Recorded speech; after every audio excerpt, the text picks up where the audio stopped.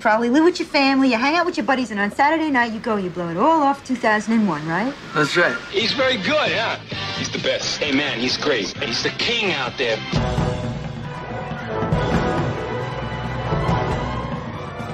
Hello and welcome to episode 180 of the Filmmakers Podcast.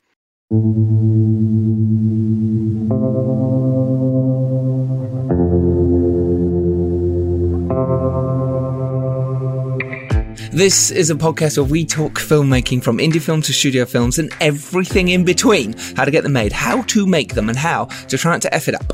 In our very, very humble opinion. I am Giles Alderson. I'm a writer, director, and a producer. I'm Robbie McCain, director, producer.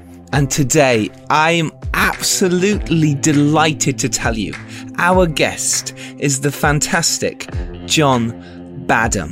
Now, not only has John directed Saturday Night Fever, War Games, Short Circuit, Dracula, no less, Stakeout, Bird on a Wire, but also TV including Heroes, 12 Monkeys, Arrow, Constantine, and very, very recently Siren and Supernatural.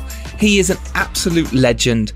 Not only that, but he's written 3 amazing books, including on directing, which we're talking about quite a bit on this episode, but also his fantastic book, I'll Be In My Trailer. They're both amazing. Highly, highly recommend. Quite the resume. And we are delighted to get him on, and he talks so in depth all about his process as a filmmaker. Honestly, you're in for an absolute treat, aren't they, Robbie? Yeah, absolutely. And also, he's just a really nice, considerate guy as well. On top of all of that, that's what you're getting. And he's so down to earth. He was, yeah. I felt like I knew him at the end of our chat. I felt like he was just one of those fun, wonderful people. Maybe a teacher, maybe an uncle. It was just so cool. Absolutely. And what a guy. Well, he does actually teach professionally as well, and you can tell that in his voice. He's very good at communicating his process and his ideas. We talk about some amazing things, but what for me struck me from this episode, and you guys will learn from this, is he gave some amazing advice for directors and producers on working with actors and what to say, the right kind of words, and honestly, it's vital and so important. He talks about that, how to give notes on set, and also to always be learning as a director. He talks about his first feature start, which was originally a Steven Spielberg project, working with Billy D. Williams and James Earl Jones in a period piece where they were fighting for budget. And then he talks about working on Saturday Night Fever and having to scout for discos at 2 a.m. in order to find the right location. Any excuse to go to a disco, isn't it? It's like, oh yeah, no, I'm making a film. I have to go to discos at 2 a.m. I have to. In the 70s. I love it. Apparently there's a lot of sleepless nights. Yeah, I can imagine. You're going out to discos, you're not going to be sleeping, are you? You're going to be dancing. Cue the Bee Gees music. He also talks in depth about how every actor is different, and they will be till the day you die. He talks about Dracula quite a lot as well, and working with Laurence Olivier, and then also John Travolta on Saturday Night Fever. And he talks about action scenes as well, and how you direct those. What a guy. And if you subscribe to the Patreon, we've got a special bonus episode for you this week, specifically on how he directs his TV projects and the difference between that and his feature film projects. So make sure you head over to www.patreon.com/The Filmmakers Podcast to get access to that. Also up there, if you aren't a Patreon subscriber yet, thank you so much for those who are, but is the full Mark Strong episode, uncut. Mark Strong going in depth about working with Danny Boyle. Yeah, absolutely. Me messing up mainly. Working with Danny Boyle, working with Ridley Scott and some amazing other directors as well. It's so cool. Thank you for those who listened last week to our episode with Jed Shepard. Now, he is the producer and screenwriter of the lockdown hit, all made on Zoom, called Host. If you haven't yet, do go listen. It's amazing how to make a micro-budget indie film in lockdown. But I've got some shout-outs for people this week. Thank you so much for your support. Collaborators, Ian DeLeon, Lowlight Dave, Diane Knight, Ryan Green, Kiri Nallis, and Chris Hughes. He was talking about a Patreon page because it's just a couple of quid, by the way, to come and support us. Phil Hawkins, who's a regular co-host on this program, thank you for your support this week. Elia Colazar Green, thank you so much for your email. Huge. I love that when we get emails with full support. Dan Karza, and of course, Repeat Movie, which is a movie I'm producing. Richard Miller is directing. I'm producing that with Lucinda Rhodes Takara, and we are shooting in about 3 weeks' time. How amazing is that? Exciting. We're shooting 3 weeks' time on Repeat Movie. Huge news. Casting announcements are happening this week. Very, very exciting. Talking of exciting news, we have amazing guests coming up, don't we, Robbie? Well, next week, we've got the amazing Anna Boden and Ryan Fleck, directors of Half Nelson and Captain Marvel. Amazing. Yeah, that one's going to be a good one. Of course, this one as well. We've got a whole there's a whole stream of amazing episodes coming out. Absolutely. After that, we're going to have Sarah Gavron, the amazing director of Suffragette, and her new film, Rocks. Yeah, she was amazing to talk to about that. And also coming up for you is Aaron Scotty, the producer of the Peanut Butter Falcon, who was on our Make Your Film event recently, but now he's coming to do the podcast. And joining him will be John Livesey, and they're going to be talking about how you can pitch your project to anyone. Amazing. That is all coming up for you. Super exciting. So, joining us on this episode, who isn't here for the intro, is director Matthew Butler Hart. He's not here because he's on his way to Greece because he's working, but he is co-hosting this episode. Now, Matthew is the director of Two Down, The Isle, and the brand new film that they have made in lockdown called Infinitum. Now, I wanted to talk to Matthew about that in this intro, but we will save it for him and Tori Butler Hart for another episode. That's what we'll do. We'll talk fully about Infinitum with them, how to do that. Also, their book, Brimming with Fizz Ginger and First Determination, is now on pre-order. It's available in 2021, but how cool is that? They've written a book, ladies and gentlemen. Some really cool people might be in that. Maybe someone we might know. I don't know. They might have cut me out. Spoiler alert, it's Charles. There's much better people than me in their book, though, to be fair. So don't forget, John Badham's book is out now. It's called On Directing. There's more of this stuff he's talking about. It is so cool. Thank you so much for listening. Thank you so much for joining us. Remember, join our Patreon page and you can hear more of John talking about TV as well. So put on your white suit, cue the disco lights, and let's get to the director of Saturday Night Fever, among many other amazing films, John Badham. Enjoy, everyone.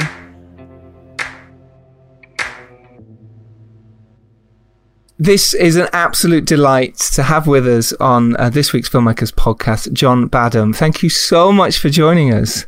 Well, thank you for having me. It's just a treat to be talking to all of you. It's a treat for us too. You're joined by Matthew Butler Hart, who's also a director, and Robbie McCain, who's a producer, director, writer. Okay. Well, it must be a good time for you, John, then, to release a book, though I imagine you wrote this. Saying that, you've even written in there about 1917 and films that have just come out. So were you writing it up to the wire until we literally got this brilliant copy of On Directing, your brand new book here? Were you writing up to the wire? Oh, yes, absolutely. Well, I did something I shouldn't have done, which is I kept teaching and trying to write at the same time. And I'm never doing that again. Just too many things at once. But because if there's any bright spot to the pandemic, it's because I've had to stay home and we've had to, been able to do work on the publicity and just starting to get the book ready to go out. And is this the second edition? Is this right? Yes. As well? Yes. Yes, it is. And this is the new parts of this, the television. Those are the new bits, aren't they? Yeah. Well, the main new bit is talking to directors who have only experience in doing independent films or feature films, but have not ventured into the world of the streaming world, which includes, episodic television, but all of the streaming channels and so on. That is a whole different kind of political setup than the feature world, and it's a culture shock for people going into that. My students, when I describe to them what they can expect in this world, are absolutely horrified because they're so used to the 100-year model of the director as auteur, or maybe not 100 years, maybe half of that. But anyway, the director is suddenly finding themselves much further down the food chain than they may be used to, or they think that the books tell them that they can be like John Ford and Otto Preminger, or even James Cameron and Quentin Tarantino. directors who can do whatever they please and have earned the right to it. What's so lovely is it's about people rather. So many of the other books are so sort of technical and practical, which this is as well. But that's what our industry is, and that's what these books have just does so beautifully. I think remind you, okay, this is the core of it. Your relationships with actors, especially. Did you went and trained at a Yale drama school? Yes. Was that as a director or as an actor, or was there? It was as a director, Yes. and there were no film programs at Yale, certainly not at the drama school.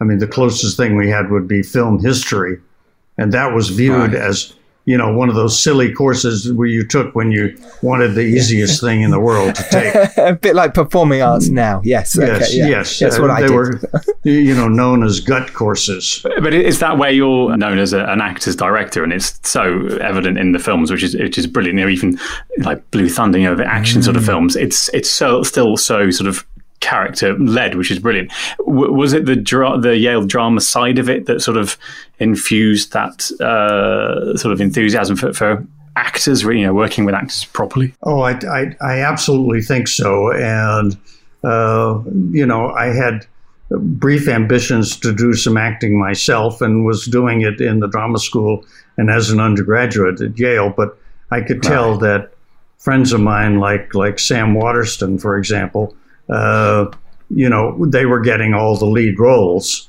and I was getting the secondary roles, and the sensible part of me, of which is very small, said, I don't think you should be trying to make a living doing this, but this directing thing is kind of fun, and I'm enjoying doing that, and that's where I started to focus. So when I went to the drama school, I went as a director.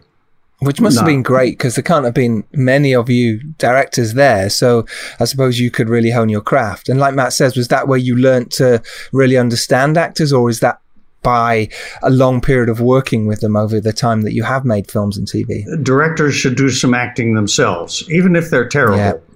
Yeah. Take acting classes where they're forced to get up on stage. They can't sit in the back row and just kind of go,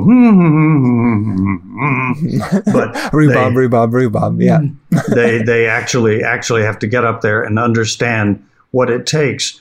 I mean, at the drama school, we learned enormous respect for our actors and what it takes to go through, and we had to take acting classes ourselves. But the bond between the actor and the director is so powerful, and one of the first things I noticed when I started being around television and films is that many directors are just terrified of actors. They're very technically oriented. They understand how the camera works. They understand film stocks and sound and all kinds of technical things. But actors have these horrible, horrible things that have opinions.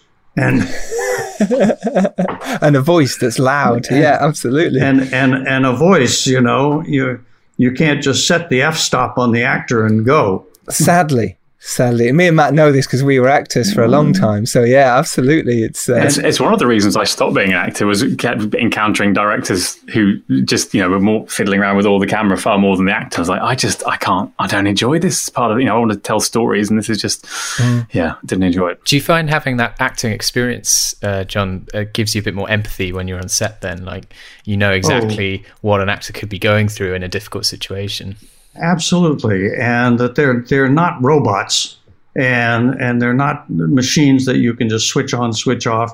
They have feelings, and they're creative people. Even the least of us has some creativity there, and it's just only sensible to listen and give some credence to what they're bringing to you, and allow them to try things out. Even on the fastest television schedule, if an actor comes to me with an idea that's perfectly horrible, I'll often just pretty much let them try it, because their own sense of what's good and what's bad often, eliminates it, but they got the chance to try it out. And that's so important for building trust and working with them over several days. Say, okay, all right. My answer to somebody who comes in with a god awful idea that in my younger self, my more cynical self would have said, oh God, that'll never work. Oh, that's terrible. Now I go, I never thought of it that way. Tell me more. Clever. Yeah. And I tell you, it works miracles. That's really touching. And even just if they get to try it out and you say, I don't think that works, the fact that you allowed them to try it makes them, so much happier. This idea they've been carrying around in their head for, a few hours or a couple of days of something, they're not resenting you for not allowing them. That's one thing in a theatrical rehearsal. Actors can try anything because you have plenty of time. Mm-hmm. But even when you don't have plenty of time, it's amazing what you can try out and abandon and work your way through. And do you know what's wonderful in your other book? I suppose it would be your second book, I'll Be in My Trailer. Really goes into depth on what actors are going through and how directors should work with actors, as obviously On Directing book does as well. I think that's really interesting. I'd love to talk to you about your thoughts on the acting side and some of the tips that are in the book that you can give as a little tease to directors and producers and filmmakers out there of why they should get the book, but also because I think it's just great advice. We didn't know how much we could talk about some of the brilliant stuff that's in this book, so we thought we'd leave it to you to say which bits of advice would you like to say? Well, aside from what we've just been talking about, which is really listening to your actors and giving them the respect instead of just riding over them. There are things that work with actors well, and there are things that work with actors terribly. For example, what we like to call result directing. Result directing is something that you may say to the actor, okay, that was pretty good. Let's go faster this time. Or, this could be a lot more excited. Or as I once heard the dean of the Yale Drama School, who had retired many decades ago, but I heard him say to the actor, okay, now the next time, let's do this one faster and funnier. Nailed it. I've got it. And if you can, make it better. If you can. Faster and more successful. I mean, that just leaves an actor puzzled as to what in the hell you mean. I mean, faster. He speaks faster. That doesn't mean it's going to be any better. It probably means he's going to lose some of the nice moments that he had. What indeed you need to do better is learn how to use what we'd like to call active verbs. Use a better version of the verb they should be doing. For example, I'm trying to talk a girl into going to out for coffee with me or for a drink, and I'm trying to talk her into it. Well, now if I want to upgrade that, I'm not going to talk her into it. I'm going to persuade her. I'm going to seduce her. I'm going to beg her. I'm going to upgrade that verb. And that's something that the actor has to work with. Now, it's much better than, go faster, go give me more. Give me more just means you push. But whatever your choice is going to be, is a much more creative kind of image for the actor to work with. Yeah, it's so beautifully simple as well. A lot of drama training, actors, they have to action their scripts as well. So it's immediately talking their language, and they go, oh, hang on, that I can understand. Okay, right, I've got to do an action on this. Okay, great. It's a great way of looking at it. And that's part of the tuning into the actor's language that the actor understands. There's a wonderful book called The Action Thesaurus. Yeah. And so the actor can be kind of going through and finding verbs. Well, of course, I use that too. I might as well, cop from their book and get things that they understand, and not be giving these lazy directions Like, It's so true. Be more excited here. As directors, we have to really work our craft and understand what the actors are going through. And I'm so glad you brought in the verb as a doing, as an action to help actors, because it's one of the best and it's fantastic. And like Matt says, actors understand it. So thank you. Yeah, it's a good one. Which is also why I don't know. I was like, as soon as I read that, because I've got that on the bookshelf from my acting days, I was like, of course, that's what I should have been doing for the last 10 years, rather than rambling on like a maniac on set trying to direct people. Totally. And that was something else you mentioned as well, John, that Matt was saying there. We can ramble on too much. Mm-hmm. We can give the actor too much information and just go off and, oh, it's this and that happened, and remember in 1984 that happened. No. What am I doing? What's the doing word here? And you Yes. explain that very well. That's right. I mean, what can the actor do in this scene for right now? It doesn't matter that when as a child he wet the bed or the dad beat him. I mean, backstories are useless at that point. But in this scene, I need you to give and you give them a verb to work with. Then that's going to work. Of course, we talk too much. Directors are just horrible about talking too much. I'm trying to train my students in any direction you give an actor once you're in takes, not in rehearsal, but in takes. Any direction you give an actor has got to be in 10 seconds or less, because after 10 seconds, I think, is the limit at which point you can watch your actor's eyes glaze over. Yeah. And they're starting to think about checking their email, wondering what's for lunch, wonder what craft service has over to offer today. They're not listening to you. No, and I think that's really interesting that we want to be heard sometimes as directors, and we feel like we should be saying something. And is this something you've learned over your time? Is sometimes you don't need to say anything at all, because when you're starting out, you feel like you should be saying something to the actors. Tell them anything, tell them something, and otherwise they won't think you know what you're doing. Have you learned over time that actually it's okay to say nothing, or just to go, that was great, moving on? I think it's very important to talk to every actor after every take. That's a key thing that I learned from Sidney Lumet's book. And as we know, Sidney Lumet shot films faster than anybody ever did. He would shoot films in 30 days that any other director would take 50 days to shoot. So you think, how in the hell did he have time to talk to every actor after every take? And he's doing 30 days and I've got 8 days. But I said, well, it is Sidney Lumet, okay, well, let's try it. And I found, you know what? All you have to do is kind of walk past somebody on the set and touch them on the shoulder, if they're doing okay, or give them a little thumbs up and spend a few seconds with somebody who really can use a note. But all the people who don't need notes, they need encouragement too. They need to know that, no, that went pretty well, and it doesn't take any more than just like a touch or a nod. But otherwise, you as an actor, and if you've done acting, you know what I mean. You're standing there at the end of the take, and it's totally quiet. Nobody says anything except the bloody director is talking to the DP over in the background about some flare that came off the light that doesn't matter at all. And you're the actor thinking, they're talking about me. They're talking about how terrible I was.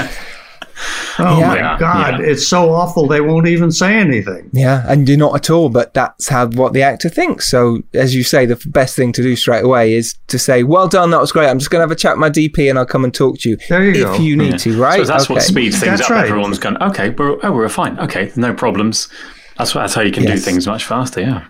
There's an old management tool which is called catch your employees doing something right. Don't catch them doing something wrong, but catch them doing something right. So, you can say to I love the way when you went to the door and you turned around and you gave them that look. That was really nice. So if you can be specific beyond, that was great, that was a really nice take, I like that. If you can give them specific commendations, then that's going to help tremendously. And it gives them something to hang on to. when you made your first feature film, the Bingo Long Traveling All Stars and Motor Kings, that was the name of your first Good job. movie. Good job. Yeah. The whole title, too. Yeah, the whole title, everything. Do you just call it the Bingo? One of the few conversations I ever had with a film critic, she begged me, please don't have the title that long. It's too long. She was right. She was absolutely right. But of course. It doesn't fit on a tweet, Yes.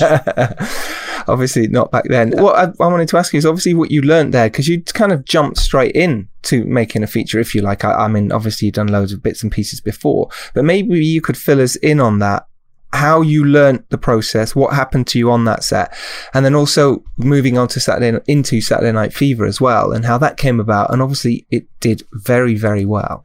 My first directing was some hour television. That was, I was really lucky to be part of a very prestigious show called The Bold Ones. And I did, for 2 or 3 years, various episodic television shows of the time, and then this is the heyday of movies of the week. And I started doing exclusively those, and they're mini movies. They were 90 minutes or 2 hours long. And that started getting me offers of feature scripts. So I had probably 8 or 10 of these movies of the week under my belt before the first movie came along that I really liked. I turned down a lot because I had been taught by my friend Michael Ritchie, who was a wonderful director and kind of a mentor to me, that be really careful about what first movie you take, because, as he said, the beaches are littered with the bodies of first-time directors. It looks like Dunkirk there. Right. Wow. Very ominous. Bingo Long came along. I think it was originally to be done by Spielberg, but he was in the middle of trying to get Jaws finished to go out, and that was taking all of his time. So he dropped out, and the producers came to me to be a first-time director. And this film I really loved, and I thought was really a wonderful, not only historical piece, but had great characters and great fun and enthusiasm and the kind of comedy that I understand and that I love. The work in the movies of the week said, okay, I can expand beyond episodic television, but I can also do this feature film in the short time that they want to give us to do it. They wanted to give us like 38 days, and everybody said, oh, that's too tough. And I thought, 38? I never had 38 in my life. I thought I was lucky when I had 24. Of course I can do it in 38. And my production manager kept saying, they're lying to you. It's 52 days. It's really going to be 52. I said, well, we promised we'd do it 38. He said, it's 52. He was right. It was 52. Because what I didn't understand at that point was that, yeah, you can do the dialogue scenes in the same kind of quick schedule that you're used to, but baseball takes a lot of time, and I imagine it would, whether soccer or cricket or basketball, to shoot it properly where you're interested in the characters, not just recording the game. Yes, takes a lot of time, and so we were way over schedule, which was a lot of screaming and shouting. But we got the look of the movie, and at the end of the day, it didn't cost anybody that much money for our over schedule. And you had amazing stars: Richard Pryor, who else? James Earl Jones, Billy D. Williams. I mean, wow! For your first movie, even though I suppose you'd feel like you've already been making movies, the TV movie of the week, did you feel like this was a step up? Did you feel like, okay, yes, now I'm playing? Okay. Oh yeah. Oh, it was exciting. And actors that I, really respected, like James Earl Jones and Billy D., who was, so romantic and so good looking, it was a wonderful combination. Then meeting Richard Pryor, who at that point was not yet Richard Pryor, but was just starting to grow in people's conscious. I already knew him as hysterically funny and insightful comedian with a biting kind of wit that was laced in with the humor of his. So that it was really exciting to be working with them, and there's all of them so professional. Which must have been so much fun. Was that for Lou Wasserman as well at Universal? Was it all done under the Universal umbrella, or did they just pick it up afterwards? It was a joint venture between Universal and Motown. Motown Pictures that Rob Cohen was the head of under Berry Gordy. Motown Pictures found the book and bought the book. They didn't take an option on it; they bought it. Right. And then Rob's rationalization at the time was, if we just take an option, it'll laze around here and never get made. But if I buy it, they'll be screwed with, we just spent $75,000 for a book. Oh no! Yeah, we have to make it. Instead of some cheesy $10,000 annual option that people could write off. So Universal said, we'll make it if we can make it for $4 million. Wow. And, all right. And they gave it a price because it was a period picture. It's in the 1939, which means automobiles, locations. We had to go into the heart of Georgia to find old baseball fields. So moving our whole company from LA to Georgia, that's expensive. And so that $4 million barely got us through it. Eventually, Motown had to go in and kick in a little bit of its own money and say, okay, well, we'll pay for the composer and we'll pay Billy D. Williams' salary because he's under contract to us. So there was a lot of that kind of stuff going on. They couldn't take any of my money away because I was already working for Scale. Right. So that first experience must have been incredible. And when it released, did you feel like, okay, things, like you say, your first movie, did you want that to escalate you to the next level of making more movies? Or obviously you did. It's a silly question. But I suppose what I'm trying to say was, did you expect it to do well? Did you have any kind of expectations at all? What we knew was that when we played it for our preview audiences in Detroit and LA and various Chicago that we went to, it was like going to heaven, going to movie heaven. These people screamed and shouted and laughed like I've never heard before. It was so delightful. Wow.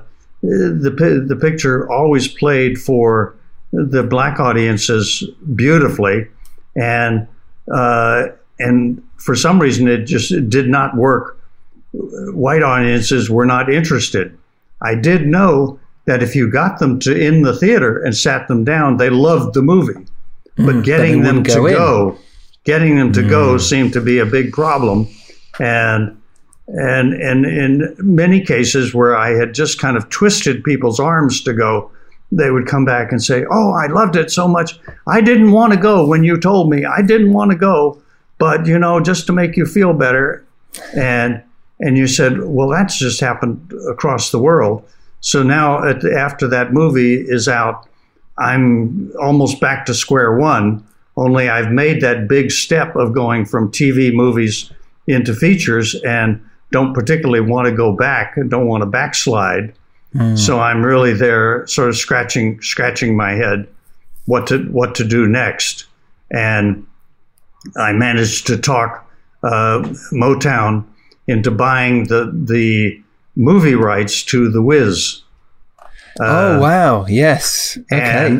And we had, in researching cast for Bingo Long, I had seen The Wiz on Broadway a couple of times, and we used 2 or 3 of the actors who won Tonys for their roles in The Wiz. So Motown again paired up with Universal on that, and we started working on it, and Rob Cohen and I were doing the adaptation of the script. And one day we get a call from Universal saying, we've cast your lead for you. Oh, that's very nice. Thank you. Who is that? It's going to be Diana Ross. I said, you mean the 30-year-old Diana Ross who's going to play the 16-year-old, 15-year-old Judy Garland that was actually playing a 5-year-old Dorothy in the original L. Frank Baum books? That's the Diana Ross we're talking about? Yeah, that Diana Ross. Great actress, great singer, great person, but, is she going to make Dorothy look anything other than neurotic? So that followed with basically me wiggling out of doing that, right. And Sidney Lumet coming in and taking it over and being in charge of it, doing the film from there. But I was suddenly a persona non grata in Hollywood. He's just too difficult if he's going to blow up this wonderful musical opportunity. Big budget as well. Yeah. And big budget, though interestingly enough, with me, they wanted to do it for like under $10 million. And the final result was over $26 million. Yeah. As to what they spent, because they decided to do it in New York City, make New York City look like the Big Apple. At the time, in the middle 70s, New York City didn't look like the Big Apple; it looked like the Big Sewer. Not a fun place. Yeah. and thank God it's improved a lot since then. But that happened to be so trying to fix it up to look really good was an expensive item. So I suppose you dodged a bullet, but sort of a not. Everyone's heard of The Wiz, but not for the right reasons sometimes. And I suppose around that time you were looking for other projects, and then did Saturday Night Fever come your way? Did you develop it from the projects that it was? Was Robert Stigwood involved from the beginning? Tell us your journey on Saturday Night Fever. Well, I read the New York Magazine article that it's based on, which was called Tribal Rights of the New Saturday Night. And I read that. It was a very interesting article about what goes on out in Brooklyn and a whole world. And I said to people, to do an adaptation of this for film, you'd have to almost be a novelist. It's not a simple, write scene numbers in the margins kind of thing. It will take a lot of inventing to flesh this out and make it interesting. I didn't hear any more about it because Robert Stigwood bought it and had in mind this young star that he had signed for Grease, John Travolta. And this would be a wonderful thing for John to do before doing Grease, while they're waiting for Olivia Newton-John to become available in her concert schedule that summer. They had a window there. You can have her in the summer of 1978 or whatever it was. And so here we'll have this little movie that we'll do for $1.5 million in locally in Brooklyn, and it'll give John a good warm up and be fun for him to do. And they hired, a guy who had just proven he could do an amazing movie for $1.5 million. Was John Avildsen, and who just had Rocky and had just gotten an Academy Award nomination for Rocky. So he was working on it with his favorite screenwriter, Norman Wexler, who had done Joe and Serpico, wonderful, wonderful screenwriter. And when Norman came in with the draft, John really did not like it, and Robert Stigwood loved it.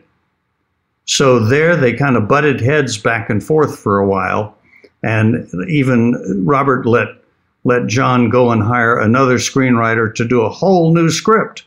It wasn't just a matter of a few changes. It was a whole different look. They just had different ways of looking at the film.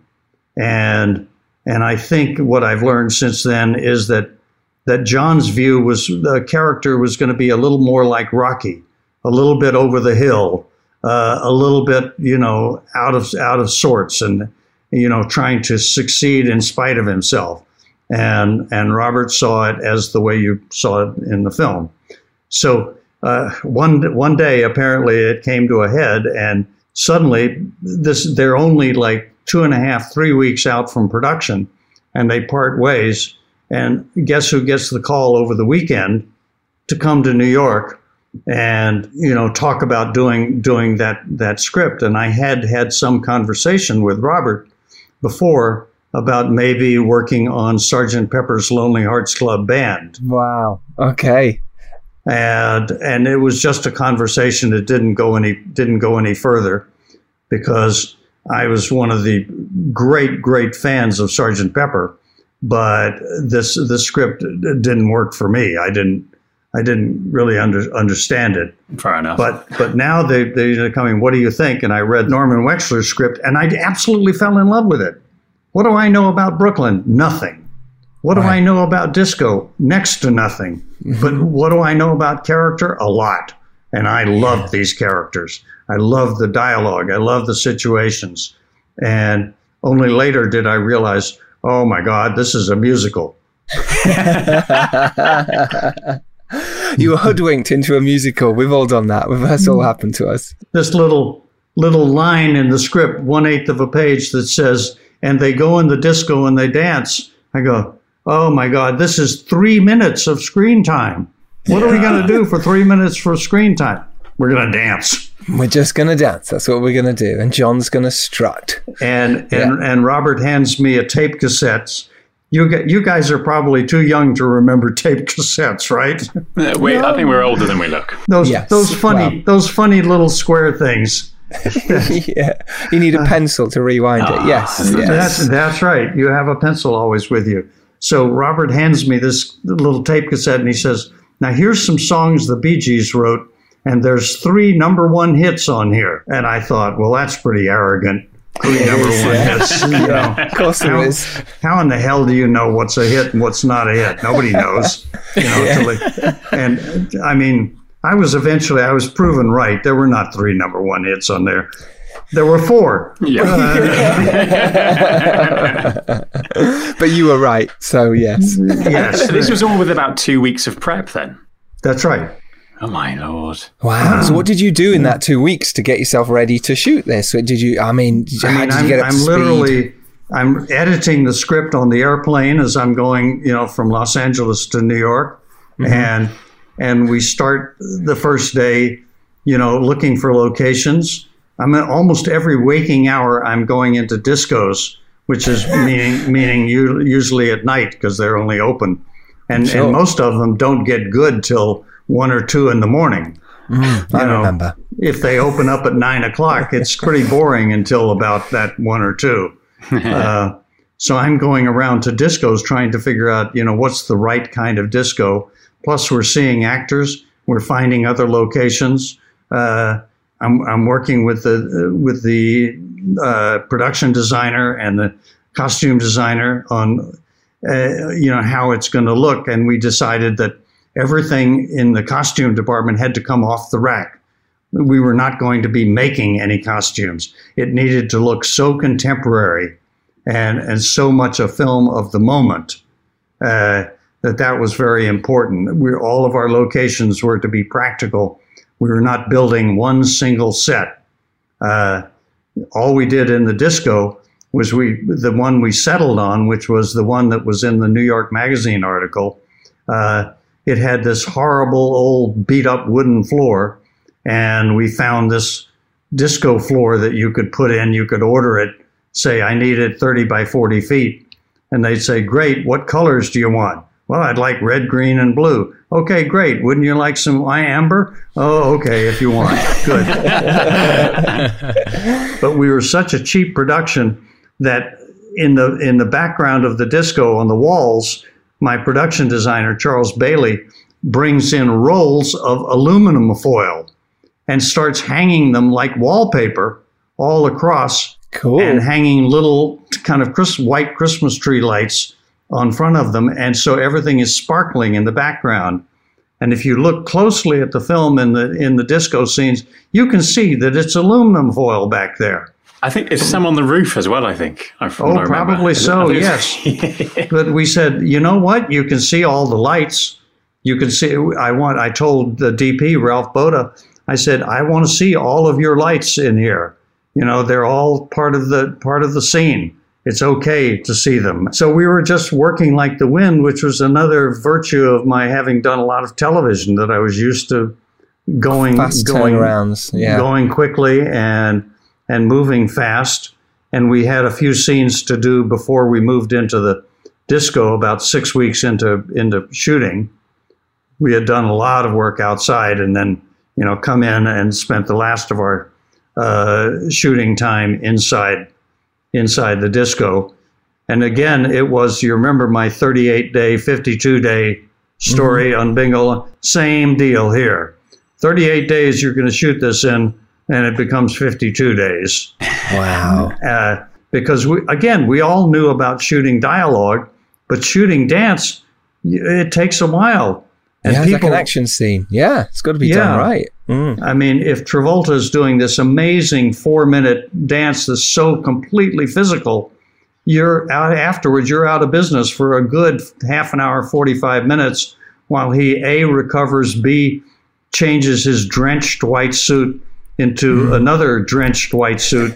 It was hanging up in the back. It was still not dry properly. Yeah. Still not dry because somebody was trying to dry it with a hairdryer. I mean, by the end of the day, these suits were so funky. You just put a piece of paper with the address of the dry cleaner in the pocket, and they'd walk down to the dry cleaner by themselves. But there's an amazing kind of blend of realism. We talked about Sidney Lumet earlier, and it's got that kind of Sidney Lumet realism with his working life, and then combined with the wonderful escapism of the dance scenes, and it's a really amazing combination, which you managed to achieve with that film, I think. Well, I think I definitely owe a lot to Scorsese for Mean Streets, and owe a lot to Rocky. Because the gritty quality. I mean, I saw the film as something along those lines. And even though my knowledge of Brooklyn was Zippo, I said, well, let's pretend that I'm a British documentarian, and I'm coming here. And what do? I shoot what I see. Yep, absolutely. And that's usually more interesting. I always find if I look at LA and go, oh my God, I could shoot this. I could look. And other people who live there just go, oh God, it's horrible. And they think the same about the UK. They go, oh my God, look how, exotic it is. And we all sort of go, well, it's not. We've been here. But you can put your own voice on that and your own take on what you think looks good. And I think you did that brilliant with Saturday Night Fever. Really well done. Did you expect the success to be like it was? And did you think that was going to happen? Even though you knew it was something good, and you knew John was potentially this big star. Did you think it would break out as much as it did? No. And still be talked about today? I never ever thought that. I thought it was good. I thought it was wonderful. It played nicely. The preview audiences were okay. They were not great. I mean, the preview audiences for Bingo Long were much better. And I remember playing it in Atlanta, and it was just kind of so-so. And Robert Stigwood was the one who was the great believer in it, and who was saying, no, it's going to be terrific. And he got the Paramount marketing people all excited about it. But the main Paramount executives were, I don't know, they kept begging me to take more profanity out of the script. To bland it down a little bit. So when it opened, it was suddenly an instant smash. I mean, it was a huge first weekend in Los Angeles in Westwood. It was in the National Theater, which is right in Westwood, and their flagship theater. And I went by there at 10 o'clock on the Friday night it opened. And the line was literally around the block. Wow. For the midnight show. Oh.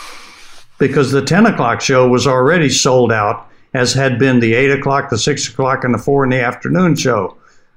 Incredible. It was such a surprise that when they told the head of Paramount, who was Barry Diller at the time, how much it had made over the weekend, he accused them of being wrong and having put too many zeros in those figures. That must have felt great for you, though, right? To just go, well, I'm making this little movie and look how well it's done. That must have felt great, right? You were in the top of the world. Absolutely. Absolutely. I loved it that, you know, people enjoyed it. And, you know, it's always a thrill when you have ideas and you can see them being responded to by the audience. You know, that joke worked, or that particular moment worked.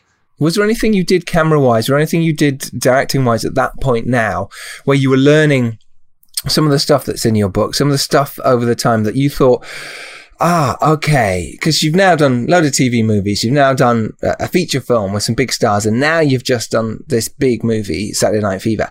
By this point, have you learned how actors are? Had you learned camera, techniques, anything like that by this point? Were you already sort of going, I think I know how this works? Thank goodness you're always learning something. I mean, with actors, it never stops.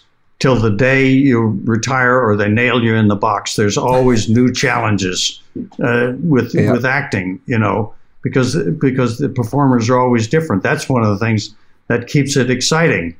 You know, every day is a brand new day. It's not like you're standing on an assembly line with your actors, you know, putting wheels on Chevrolets. You know, you're dealing with individual problems. So that's always exciting. And camera, we were just getting used to using Steadicam at that point. All right. And discovering, you know, what it could do and what kind of range of motion we had. So always looking for new ways to tell stories is something that I continue to this day. I'm one of the big advocates of the digital revolution, and you know, spend a lot of time trying to talk networks into shooting movies of the week digitally instead of film. You know, because you could see it's coming and you can't resist it. You know, let's try it. Let's see what it's like. Maybe it'll be exciting. And you know, there's so much always to learn. Now we see what's happening with programs like The Mandalorian, where the technology has gone up, you know, a whole other level from you know, a director who's an actor. Really, Jon Favreau is a wonderful actor, and you might not necessarily think of somebody who started as an actor being a great technician also, but to invent the way that he did The Jungle Book and now The Mandalorian, you know, has taken us in a whole new direction. All of that's very exciting stuff. Oh, yeah. Yeah, and it must be for you. It's like you say, coming from film literally now to digital must be fascinating.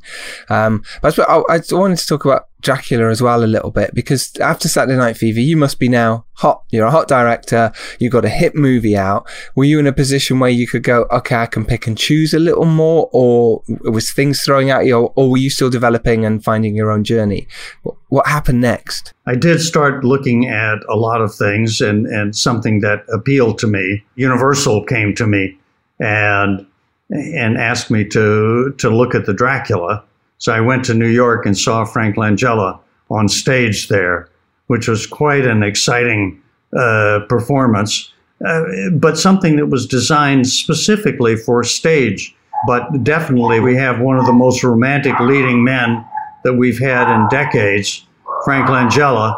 We can make something that is very romantic and quite lush, and go back to the original Bram Stoker novel of Dracula, not just adapt the Dracula play, which we had seen as the Dracula movie with Bela Lugosi. So we said, let's go back to the book. Let's tell something that the way the book was originally and work from that. We set that up, and we're fortunate to get Laurence Olivier to agree to be in it, and he had been very sick and had recovered from a really nasty cancer, and was feeling up to working, and he wanted to work. He wanted to stay busy, and we said, "This is great. How can we turn down Laurence Olivier?" And he brought all of his professionalism and and talent to it, and the respect of the other actors was amazing.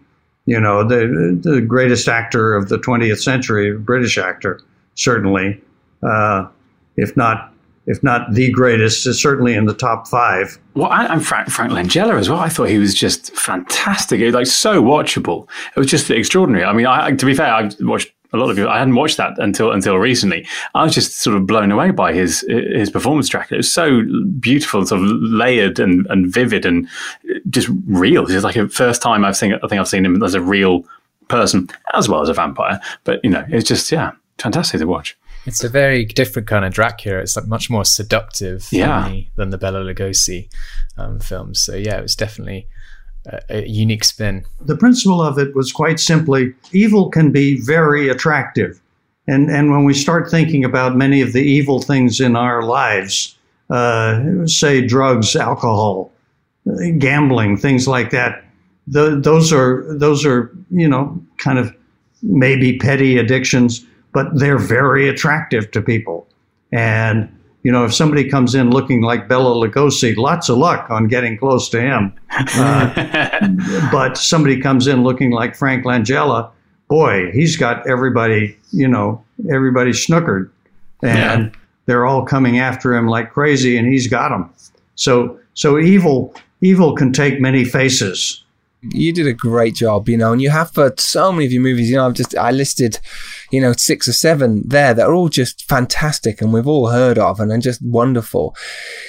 What did you prefer, and what are techniques you could take from, say, an action film that you couldn't from a drama as a director? Tips for our listeners out there between the two? One thing we know about action scenes is that they have very clear goals in them that the characters in the scene are after, and you have to outline those goals. They have strong beginnings, strong middles, and strong ends.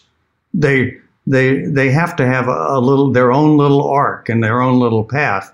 So when you start talking about action scenes, you have to go in and define, you know, what's the goal of it? What are the different ways that they try to get to this goal? If we're talking about, say, Blue Thunder with helicopters chasing one another, we have to realize, you know, it's not just one helicopter comes by and the next helicopter comes by, then the next, then one and the next, because that's all going to be very boring. You have to figure out incidents, just like in any kind of dramatic scene, where you need to have actors changing the way they go after their goals. And is saying, well, I tried this, now let me try this instead. Oh, okay, that didn't work. Now let me try this. That's something that is going to happen in any decent dramatic scene. And you can't just have the cowboys chasing the Indians, chasing the cowboys, chasing the Indians. There's things have to happen in in the big stagecoach, in the movie Stagecoach.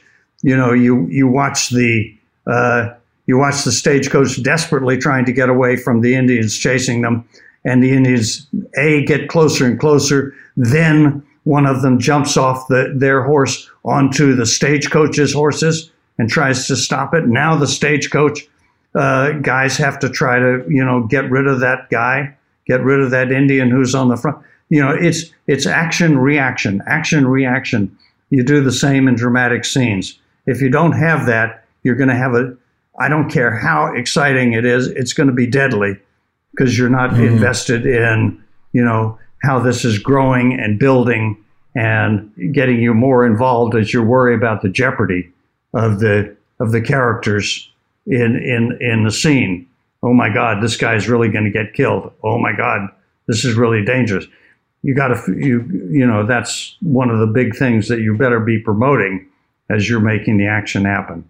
Oh no! The scene with the in Blue Thunder with the helicopter sort of chase with Malcolm McDowell as well. I mean, obviously we know, you know, the goodies tend to win, but genuinely sort of go, oh, this could actually go genuinely really wrong. It's just so beautifully sort of paced, and I'm not a huge sort of actiony sort of person, but you sort of watch those, that scene, and you're absolutely in the helicopter sort of with them as well. It makes a huge difference. Where I feel like a lot of modern stuff occasionally, especially with the CG stuff, I find it really hard to sort of get on board with it, as in from an emotional sort of point of view. But a scene like that in Blue Thunder, you're just absolutely there with them. Absolutely. And you mentioned in your book about that, how you had to trim that scene down, and how you at first were like, well, what's wrong with it? It's a great, 4-minute action scene or whatever. And then you realized there was no purpose. And then when you put that in within the edit by trimming down to what's important and what's happening, then the scene worked for you, which I think is really interesting.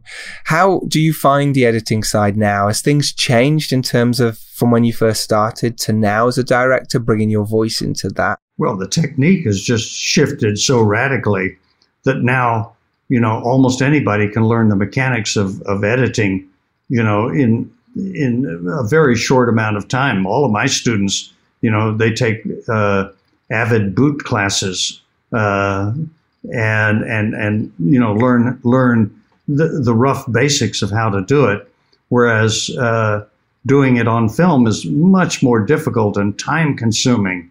Suddenly, you're able to do some editing really, really, really quickly. And it's not taking nearly as much time. That means that when I go into the cutting room with the editor, we can try so many more ideas and versions of things because it's not such a big chore to make a change. Before you'd say, oh, I remember there was a good take. Didn't we have take 3? And was that pretty good? Oh, yeah, we did. Well, let's see that. Now, some assistant has to get on a ladder, climb up, find take 3 in a box, bring it down. We thread it through the moviola. We go, oh, no, that's not as good as I thought. Oh, shit, okay. So now, we're suddenly, in the old days, we're thinking, I think take 3 was better, but we don't have time to go up and climb up that ladder and do all that stuff and get that film and find out that it's not really good. So you blow it off. Nowadays, if I say, let's look at take 3, boom, it's up. It's up. We check it. We try ideas. We don't like it. We just reset it to where it was. And this just helps the creativity of things so much more. Some people complain that it's too fast, that you really need time to think about stuff, and you need time to walk away and come back and be fresh and not try to lock everything down so quickly. And I suppose there is some benefit to that. So it's always nice when you've got a cut of something to be able to walk away from it for 2 or 3 days and come back and get a fresh look at it. Nowadays, even I will actually attempt to go in and do some simple editing, which I never would before, because I would just wind up with sticky pieces of tape all over my hands and have gummed up the entire film and ruined everything. But now I can go in and gum it up without doing that, and they can retrieve it and put it back the way it should have been before I got my hands on it. Do you think you getting more involved in the editing has helped you as a director? I know you're not getting your hands dirty as such anymore, but to sort of be more part of the visceral sort of putting it together, do you then take that onto set? Oh, of course you do, because you have a much better idea of what you really need. If you're just out there kind of shooting newsreel, shooting everything, coverage of everybody. And, after a while in the editing room, you're saying, I don't need that. Or I just need a quick look from this person. Don't spend any time on this. They're terrible. It doesn't matter. I just want, a look there because I know what I'm going to use. I know that not to pay too much attention because this scene is really from this character's point of view. And so the fact that this character is weak doesn't matter to me. That's an interesting point there you say about what point of view is the scene from. And I think, we touched on it a bit before, but I think that's really important, isn't it? Whose scene is it? How do you work that out when you look at the script? Because sometimes it does change. You can have two points of view. You discuss that as well. But how do you know when's the point that you choose as a director to go, okay, it's this person's point of view? Well, in analyzing the script, some stories follow one character a lot, so that in Saturday Night Fever, we have pretty much one character's point of view. John Travolta is in virtually every scene in the movie. I think there's like one scene in the movie where he may not be, but it's totally from his point of view. It's all about how he sees the world and how he reacts to the world. In my little film with Johnny Depp called Nick of Time, it's about how Johnny Depp's character sees the world and is terrified for his daughter, who's been kidnapped for him, and how in the hell is this poor CPA gonna assassinate the governor of California, which is such a ridiculous idea, but he's stuck with having to do it. So the story is going to tell you, if you just look at it and you say, who's got the most to lose here? That's a good question to ask. Who are we seeing the movie? How are we seeing it? And so how can we tell the movie? How can we tell the story in the best way? Now, I've been looking recently at this wonderful film with Adam Driver and Scarlett Johansson, Marriage Story. And there's some fabulous, fabulous scenes in there that are just, point of view. They're so strongly point of view that, it's you could tell the director really knew what he was doing. There's a scene early on where Adam Driver is trying to direct his Broadway cast in a play he's rehearsing, and he gets a call from his wife's lawyer. He goes out into the stairwell to talk to her, and while he's talking to her, people keep interrupting him from the play. Costume designer comes out with clothes to be picked. An actor comes and wants to change a line of dialogue. Stage manager comes and says the break is over and we've got to go back. And meanwhile, he's having to talk to this lawyer who's bullying him into agreeing to something he doesn't want to agree to. What's wonderful about it is you never see the lawyer. We're only seeing Adam Driver. And, it's so totally his point of view of a guy being assaulted from all sides, not just a divorce attorney, but the whole play, his whole life. I mean, his whole life is coming in and beating up on him. And we don't see, virtually anybody else. Or if we see the people from the play, it's only in long shot. I mean, it's such a strong point of view that, it's very, very great example of that phenomenon and how powerful a storytelling tool it is. And if we went back and recut it, assuming that he would have shot footage of Laura Dern as the lawyer on the other side, I bet you it would weaken that scene so much by having that, it start to become more about her than about him. Very bold choice. If you could, what do you prefer, film or TV now? I know you're doing a lot of TV at the moment, but in your heyday, you were, smashing feature films out. Short Circuit is one of my favourites of all time growing up as a kid. Just a brilliant film. But War Games again, Matthew Broderick. Looking back now, if you could do both, if you could still be making films like War Games and Short Circuit and Saturday Night Fever now, as opposed to making TV, what would you like to do? What did you prefer, and what tips could you give to filmmakers who aren't sure or don't know which direction to go in? Well, there's no question that it's much more fun to be involved in a film where you have very strong control and you're not, so much of a gun for hire. I stay with the television, as my friend John Frankenheimer once observed to me. He said, "I never thought you could learn anything about directing by not directing." That's what he said. And I think, I love being able to be on the floor and work with actors and try to tell the story.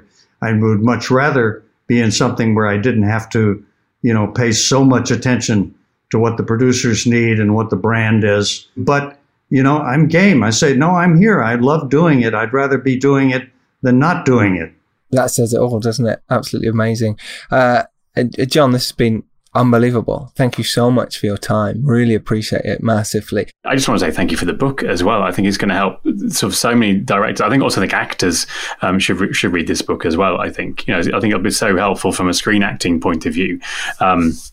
So I just want to thank. I teach screen actors, so I'm definitely going to be recommending this to a lot of people because it's so nice that it's not sort of a how-to book. It you ask questions, and you remind us as directors to ask questions on set rather than saying you should be doing this, should be doing this. And I definitely forget as well, with all hundreds of things going on, 50 people asking you questions, and then you asking yourself some of those lovely simple questions in your checklist. I just think it's such an amazing tool for directors, either new or established. So I just want to say thank you. Oh, Fantastic. Well, thank you. I'm so glad it's helpful. Yeah, it really is. On Directing is pretty much available now. We'll be putting links to that in the show notes.